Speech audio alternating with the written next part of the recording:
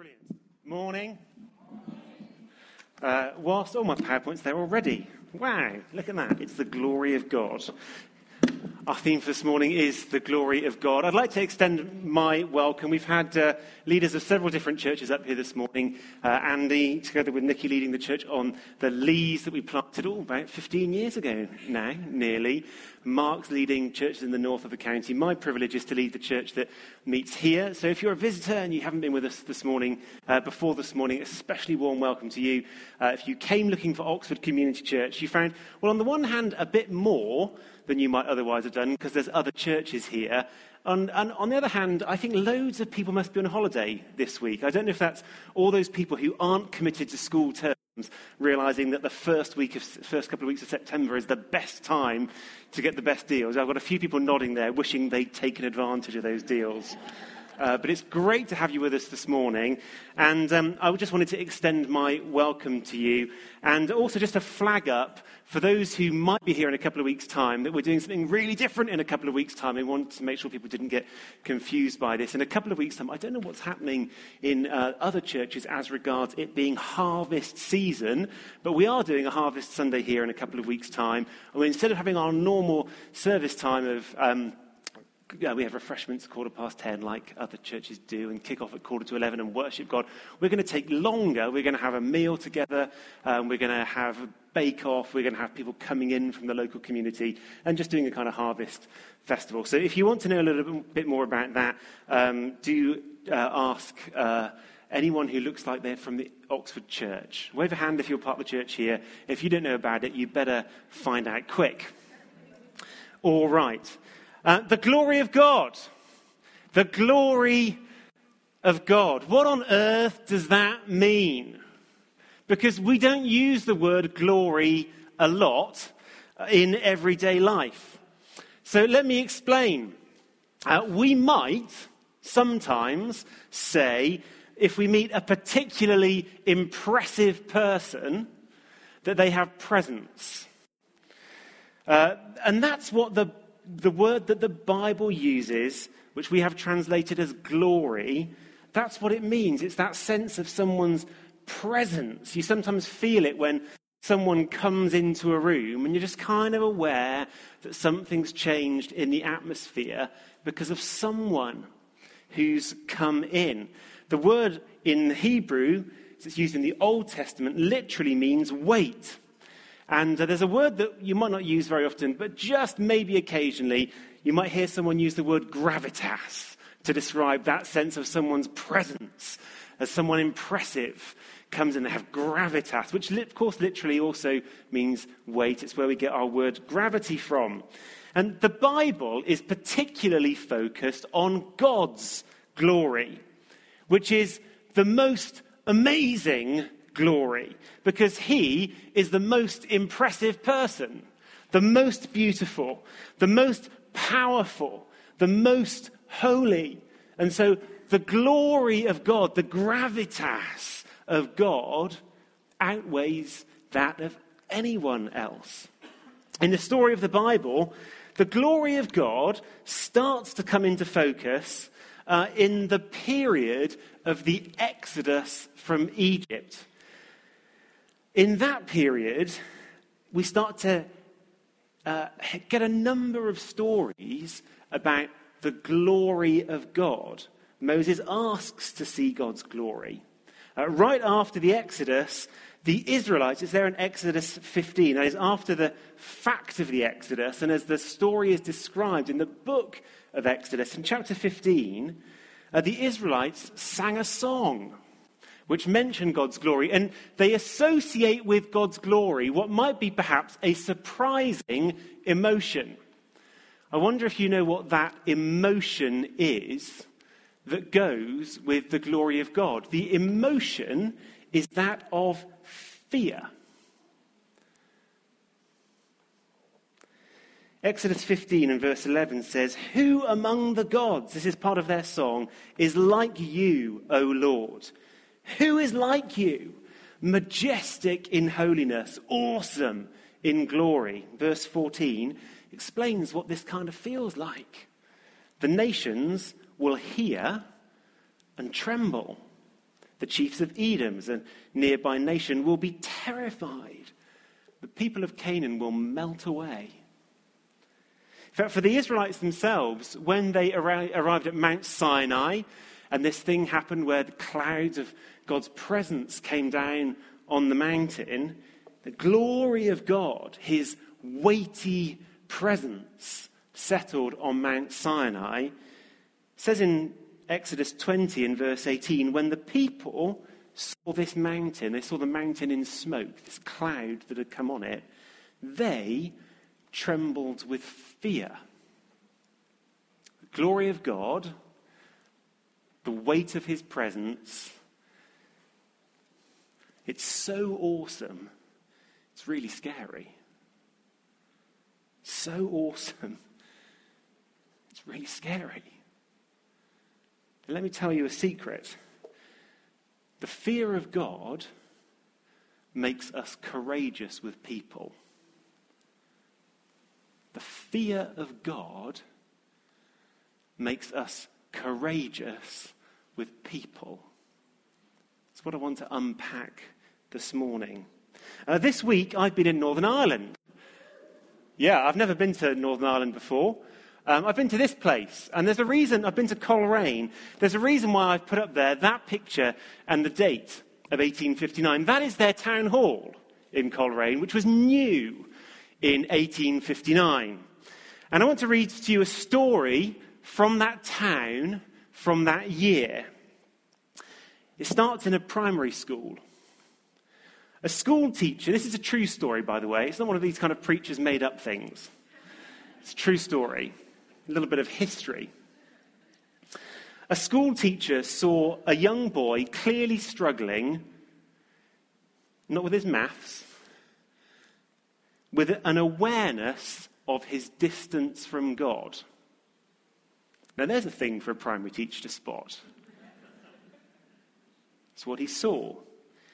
And the school teacher advised him to go home and pray. And he sent with him an older boy who had found peace with God the day before. After these two boys prayed, the young boy was blessed with peace, and he returned to the school rejoicing, with a beaming face. And he reported to his teacher, "Oh, sir, I'm so happy I have the Lord Jesus in my heart." At that, the attention of the whole class was arrested. And one boy after another silently slipped out of the school building. And after a while, the school teacher looked out to see boys on their knees throughout the playground, each one praying. And as they prayed, the silence began to fill with heart-deep cries. As these cries reached the girls' school, they too fell upon their knees and wept in grief over their sins. And then the cries of the boys and girls at school reached the passers-by in the adjoining streets, and the Holy Spirit moved on them, and they fell on their knees in the streets, pleading to the Lord for mercy. It seemed as if every available spot was filled with sinners seeking God. Pastors, people of prayer were sought out, and they spent the rest of the day in counselling and praying with these people. Lunch was forgotten. Tea was forgotten. There's a sign of revival. It wasn't until 11 o'clock at night that the school premises were freed from their unexpected guests. An open-air meeting was held to hear the people's stories. And masses of people from town and country began to pour into the town square. And it became clear that the multitude couldn't hear the voices of the speakers on the platform, so it was suggested that the group should separate into different groups and that different ministers should preach to each group. One of the pastors testified afterwards, "I never saw before in any audience the same searching, earnest, riveted look upon my face as they strained up to me from almost every eye in that hushed and awe-struck multitude." and a very peculiar cry arose at one side of the square. And in less than 10 minutes, the whole crowd was overcome with an awareness of God and of their sin. Pastors spent the rest of that night counselling and praying with individuals and on after morning had dawned.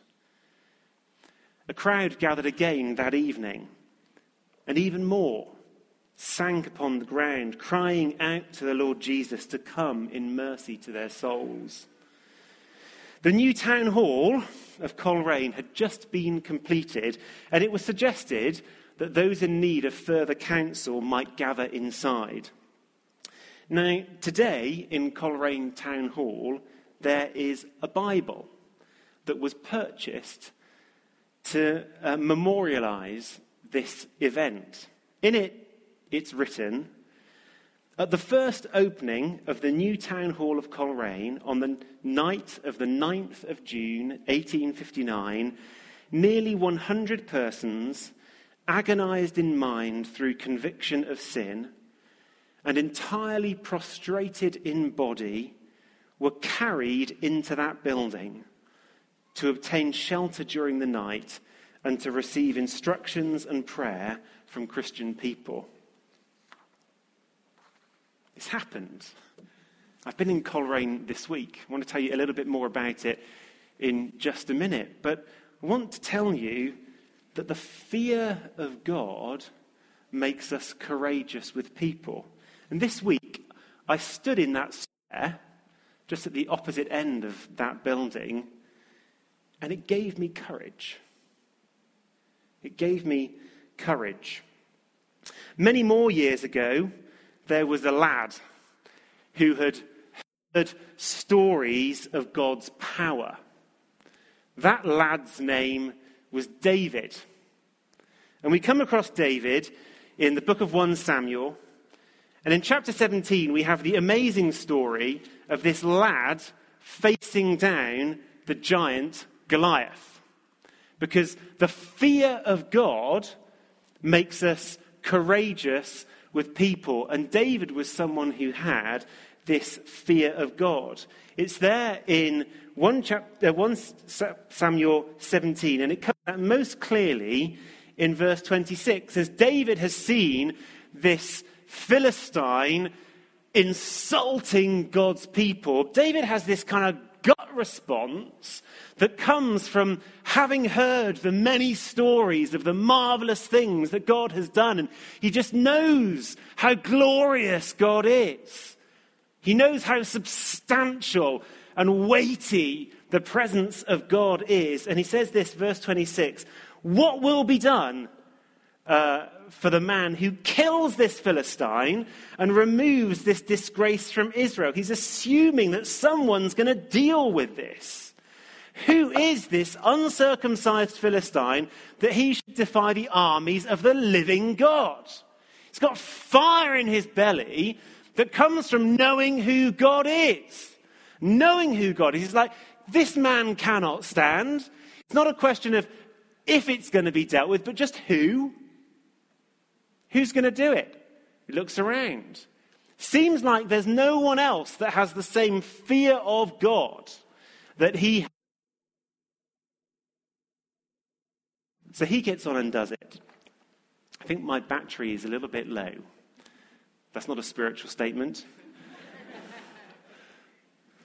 Just telling the guys on the PA desk, I think that's what might be happening. David then has the fear of God, knows who God is, he's aware of God's glory, and therefore he has courage in the face of Goliath. But let's turn a few pages on, because something else happens. In chapter 21, you see, in the intervening few chapters, King Saul has taken David close to him, said, great, let's have you in my household. Then he's become jealous of him, and King Saul threatens David's life. And so David runs away. That's where the story picks up. Chapter 21 and verse 10. That day, David fled from Saul. And he went to Achish, king of Gath. But the servants of Achish said to him, "Isn't this David, the king of the land? Isn't he the one they sing about in their dances? Saul has slain his thousands, David his tens of thousands." Now, David took these words to heart and was very much afraid. Took those words to heart, and he was very much afraid of Achish, king of Gath. So he feigned insanity in their presence. While he was in their house, he acted like a madman, making marks on the doors of the gates. That is, he urinated on them and such like, and let saliva run down his beard. And Achish said to his servants, "Look at the man. He's insane. Why bring him to me? Am I so short of madmen that you have to bring me this fellow here to carry on like this in front of me? Must this man come into my house?" And then it says David left Gath and he went to a place called Adullam's cave. I want us to note, this is what the lad who slew Goliath grew up to experience. David was not just some kind of spiritual robot on some kind of fear of God kind of autopilot in which everything always went well and he always felt buoyed up with courage. This was a normal kind of a guy. And though we read in chapter 17 that he wasn't afraid of Goliath, and indeed he wasn't afraid of his brothers either, which some of us would know as an even bigger thing, but he was afraid of kings. He was afraid of Saul. He was afraid of Achish. And this fear of people overtook him. And his past successes were no help to him now. In fact, I don't know whether you noticed, but it was actually the reminder of his past successes that he took to heart and that made him afraid. It was the people saying, "Well, other people kill thousands, but you kill tens of thousands." And somehow the reminder of his past successes, that got into his heart, and that's what made him afraid. He was afraid of his reputation of killing tens of thousands having an impact. It wasn't that he lost touch with his past successes, but even his past successes led him to be afraid. This warrior, who'd walked with great courage to meet Goliath, was so overtaken with fear that it led him to act if he was mad. Actually, the Hebrew word here for madness is, when I looked it up, it said the word comes from an old word from another tribe, which they used to talk about the long whinnies of camels. And I Googled kind of camels doing funny things. I discovered camels do all kinds of things. You can do that. It's quite remarkable what camels do, actually. But it was this kind of this is a good picture of just the kind of oddness that overtook David as fear entered his own heart. He ended up crazy, because the truth is that fearing people makes you crazy. Fearing people makes you do the oddest of things. Let's just think about that for ourselves, because I think it's possible that amongst us we have a touch of the mad Davids. If you're called David, it's okay. I'm not talking about you. It's all right.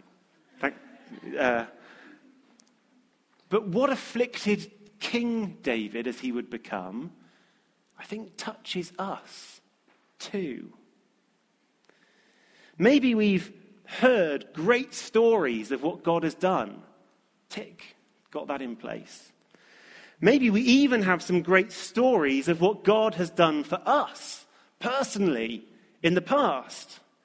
But somehow fear has entered our hearts and it makes us act in crazy ways. Here's a few examples. Here's crazy number one. The fear of disappointing people. Just watch how this goes. We can be so afraid of disappointing people that we never say no to anyone, which ensures that we are overcommitted and therefore will disappoint people. Do you see that? The fear causes us to do something crazy. There's loads like this. Fear of shame. We can be so afraid of being shamed in other people's sight that we keep our sins secret, never confess them, and so end up stuck in a cycle of sinful habits that only serves to bring us shame. It's crazy what the fear of people does. This is a very British sort of a one, fear of awkwardness. We can be so afraid just of awkwardness in conversation that we avoid people and conversations with them. We avoid meeting people who just might like to get to know us. And so we avoid friendship and thus ensure that we'll only ever have awkward conversations with people we barely know. Isn't that crazy? What the fear of people does. Here's another one. Fear of rejection. We can be so afraid of rejection that we keep our Christian faith secret, which only ensures that our true self is never accepted.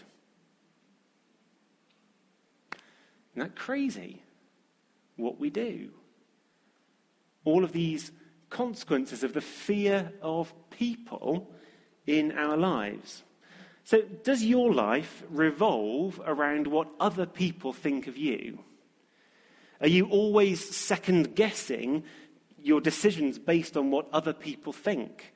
Are you easily embarrassed? Do you tell white lies to make yourself look better? There is a way out of this. David points the way because he didn't remain crazy afraid. He didn't remain crazy afraid. What he did was he wrote a psalm.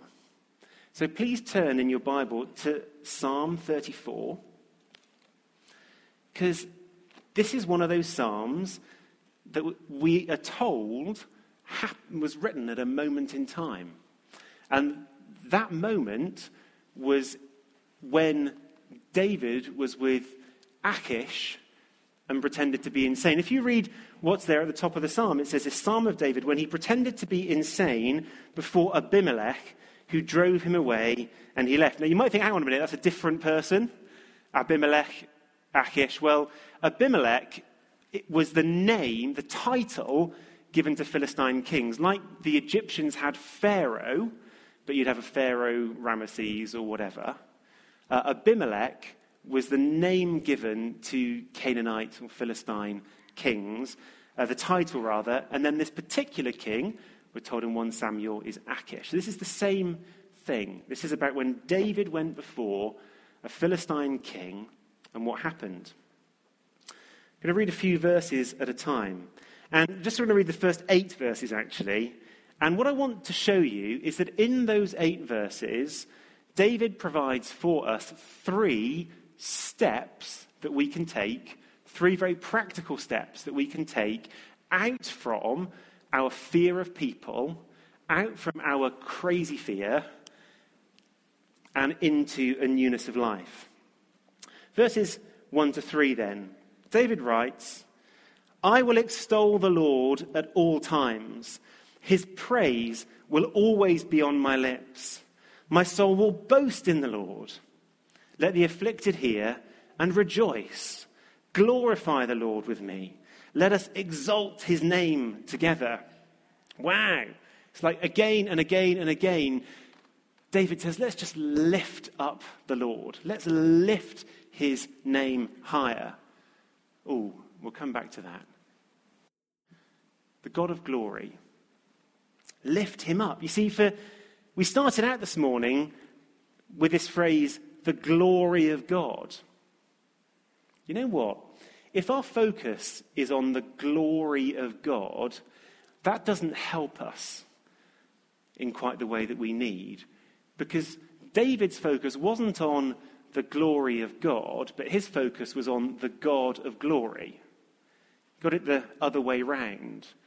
You're not looking for some experience as such, but rather he looked to God himself. And the first thing he says about him is, lift God up. This God of glory, lift him up in worship. We have these words, extol, praise, boast, rejoice, glorify, exalt. I wonder whether God has become too small, too diminished, too low down in our thinking. The truth is that God's awesome. So we don't lift him up because he's a tiny little God and needs our help. He is awesome, but somehow we let him go down in our estimation. They've said the first thing to do, just lift him up. Just get him back to the place he's supposed to be. Get him higher. Get him higher. That's why we spent time at the beginning of this morning worshipping God. We're doing that thing. We've already taken our first step. Verse 4 onwards, David writes, I sought the Lord, and he answered me. He delivered me from all my fears. See, those who look to him are radiant, and their faces are never covered with shame. This poor man called, and the Lord heard him. He saved him out of all his troubles. You see, the angel of the Lord encamps around those who fear him, and he delivers them. Here's the second thing. This isn't complicated. The first thing is lifting God up in worship. The second thing is just looking to him in prayer. It just means praying about the things that face us, calling out to him. You think, well, that's so simple. That's just so simple, but it's so easily forgotten. I once heard a guy called R.T. Kendall speaking about prayer. Some of you will have heard of R.T. Kendall, many of you will. And he made a suggestion which I thought was good and solid. He said, it would be possible to measure our spiritual lives and how mature we have become by one thing, which is how long does it take from the moment a problem is presented to us before we pray? How long a period of time? Do we try everything that we can think of, and then when it fails, come up with another plan, and then when it fails, ask a few other people, and then consult Google, and then when it fails, pray? Or maybe we miss out the other people and just have a go and use Google. Maybe at some point in our lives, it becomes instinctive to us that when we face any kind of challenge, what's the first thing we do? Well, I'm going to pray. It's easy to say, oh, of course we pray, but do we pray? I wonder what kind of challenges you are facing. As I spoke about the fear of people, I wonder who it is in your life that makes you most fearful. For some, it might be your boss. Actually, for a number of people, it might well be you have a really unpleasant boss and you are afraid of the consequences of their view of you and of the impact that their decisions might have on your life. For others, it will be a family member that you are just afraid of. When they speak, it's like something jumps inside of you. For some, it's the nameless terrorists that are sort of somehow out there, but the mention of that does something. The question I'm asking here is how quickly do we pray? It's so simple, yet so easily forgotten. And those are the first two things that David says. They're not complicated, but we do them? Let's lift him up in our worship, and let's look to him in our prayers. Now, the third thing is here in verse 8, where it says, taste and see that the Lord is good. Blessed is the man who takes refuge in him. And I've put here this little phrase, let us lean on him. Because I want you to think about what it means to taste and see. When you come across some kind of food, someone introduces you to it for the first time, it's new to you, there is a slight personal risk, isn't there, in choosing to eat it. You don't know whether you're going to like it or not, and you're taking it and you're actually putting it inside your body, in the place where you have most sort of sensory sensitivity. It's this quite a personal and quite a challenging little phrase. Taste and see that the Lord is good. It means taking some personal risk. It means trusting God. It means leaning on him. Not only looking to him as he's lifted up, but putting some weight on him. Leaning on him. You know, I didn't go... I don't know if anyone's wondering why I went to Coleraine this week. I didn't go to Coleraine this week because of events 157 years ago. I went because of what's happening now. I went because in the last 2.5 years, they've seen an average of 7 people born again every day. And the numbers, don't try doing the sums because the numbers fluctuated a bit over time, but they have seen 6,000 people born again in the last 2.5 years.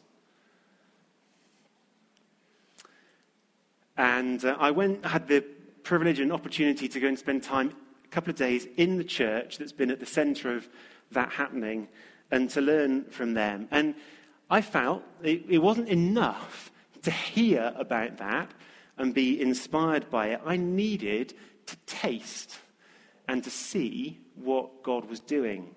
So I went out on the streets with their team.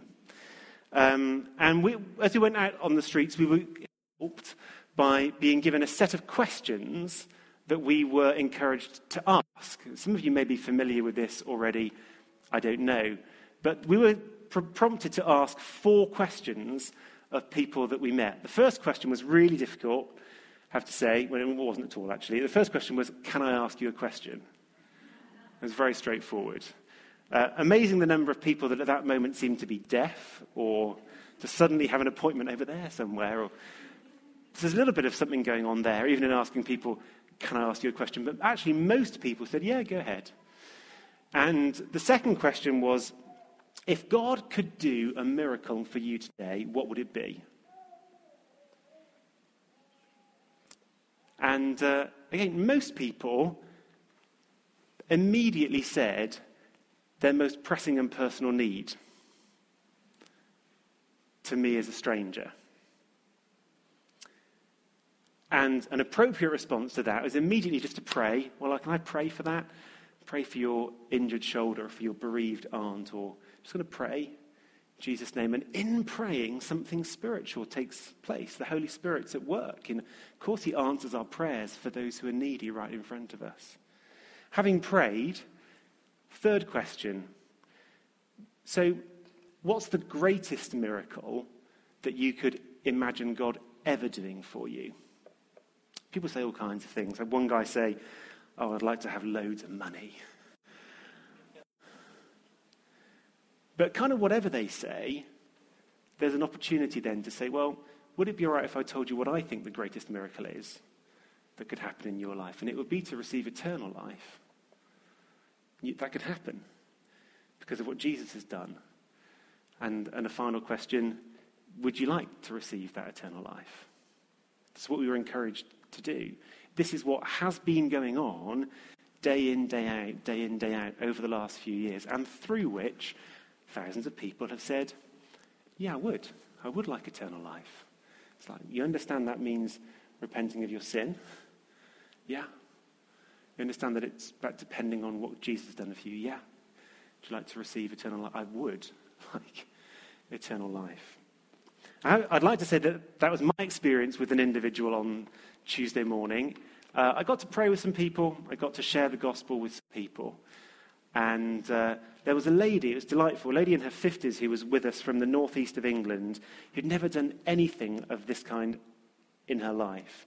And she was bowled over when a young woman to whom she was speaking said, yeah, I'd like that.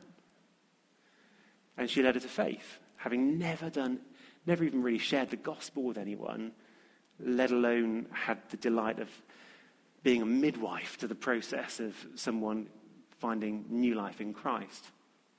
Do you know what happened?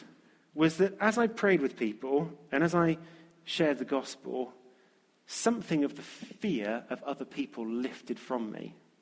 I need to go back. We were actually stood right here.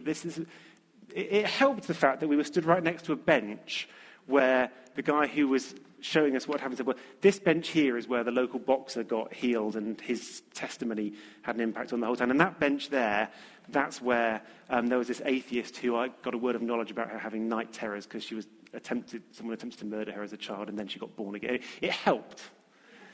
That's where I have to say it helped. It helped to know the history of what God had done in that place. But it will help us all the more if we follow through what David gives us in Psalm 34. We lift God up and we look to him, but at some point we need to lean on him as well. There's a point at which the fear of people will be broken when we choose to step out and lean on God, trusting that as we taste, we will see that the Lord is good, that he will do wonders. This is 9 to 11. David goes on to say, fear the Lord, you his saints. For those who fear him lack nothing. The lions may grow weak and hungry, but those who seek the Lord lack no good thing. Come, my children, listen to me. I will teach you the fear of the Lord. I think that there are three different kinds of responses. That God might... There are three different opportunities, really, for response this morning. The first is this. It may be that there's someone here, maybe some number of people here, who say, you know what? I'm actually quite a lot like that little boy in Coleraine in 1859. I struggle. What I'm struggling with is the weight of my sin, which is a burden to me. And I would love to have peace with God. In a moment, Andy's going to come and lead a prayer that you can follow him in praying, and it will deal with that burden of sin. That's the first opportunity for response. Second one is that just maybe God has somehow drifted out of your focus. He's become diminished in your sight. And there's an opportunity to respond in worship and prayer. And although we've already done some of this morning, to lift God up, to lift him up, and let him find the rightful place. That was steps 1 and 2 there in Psalm 34. And it will get you a long way in the right direction. I'm going to invite the band to come back up in a minute so that we can worship a bit more and give opportunity to respond in that way. But there is a third kind of response here as well. Connects with the picture that Bev brought us, that I believe is God speaking to us this morning through a revelation of a cast breaking off. And that will happen, I believe, as we step out. And I want to invite you to consider, what would it look like for you to lean on God this week in the face of fearing people? Maybe, if nothing else, you could resolve that this week you'll approach someone, whether it's someone you know or someone totally random, and say, can I ask you a question? You know, if God could do a miracle for you, well, what would it be? Step out, break the cast open, because there's something amazing inside.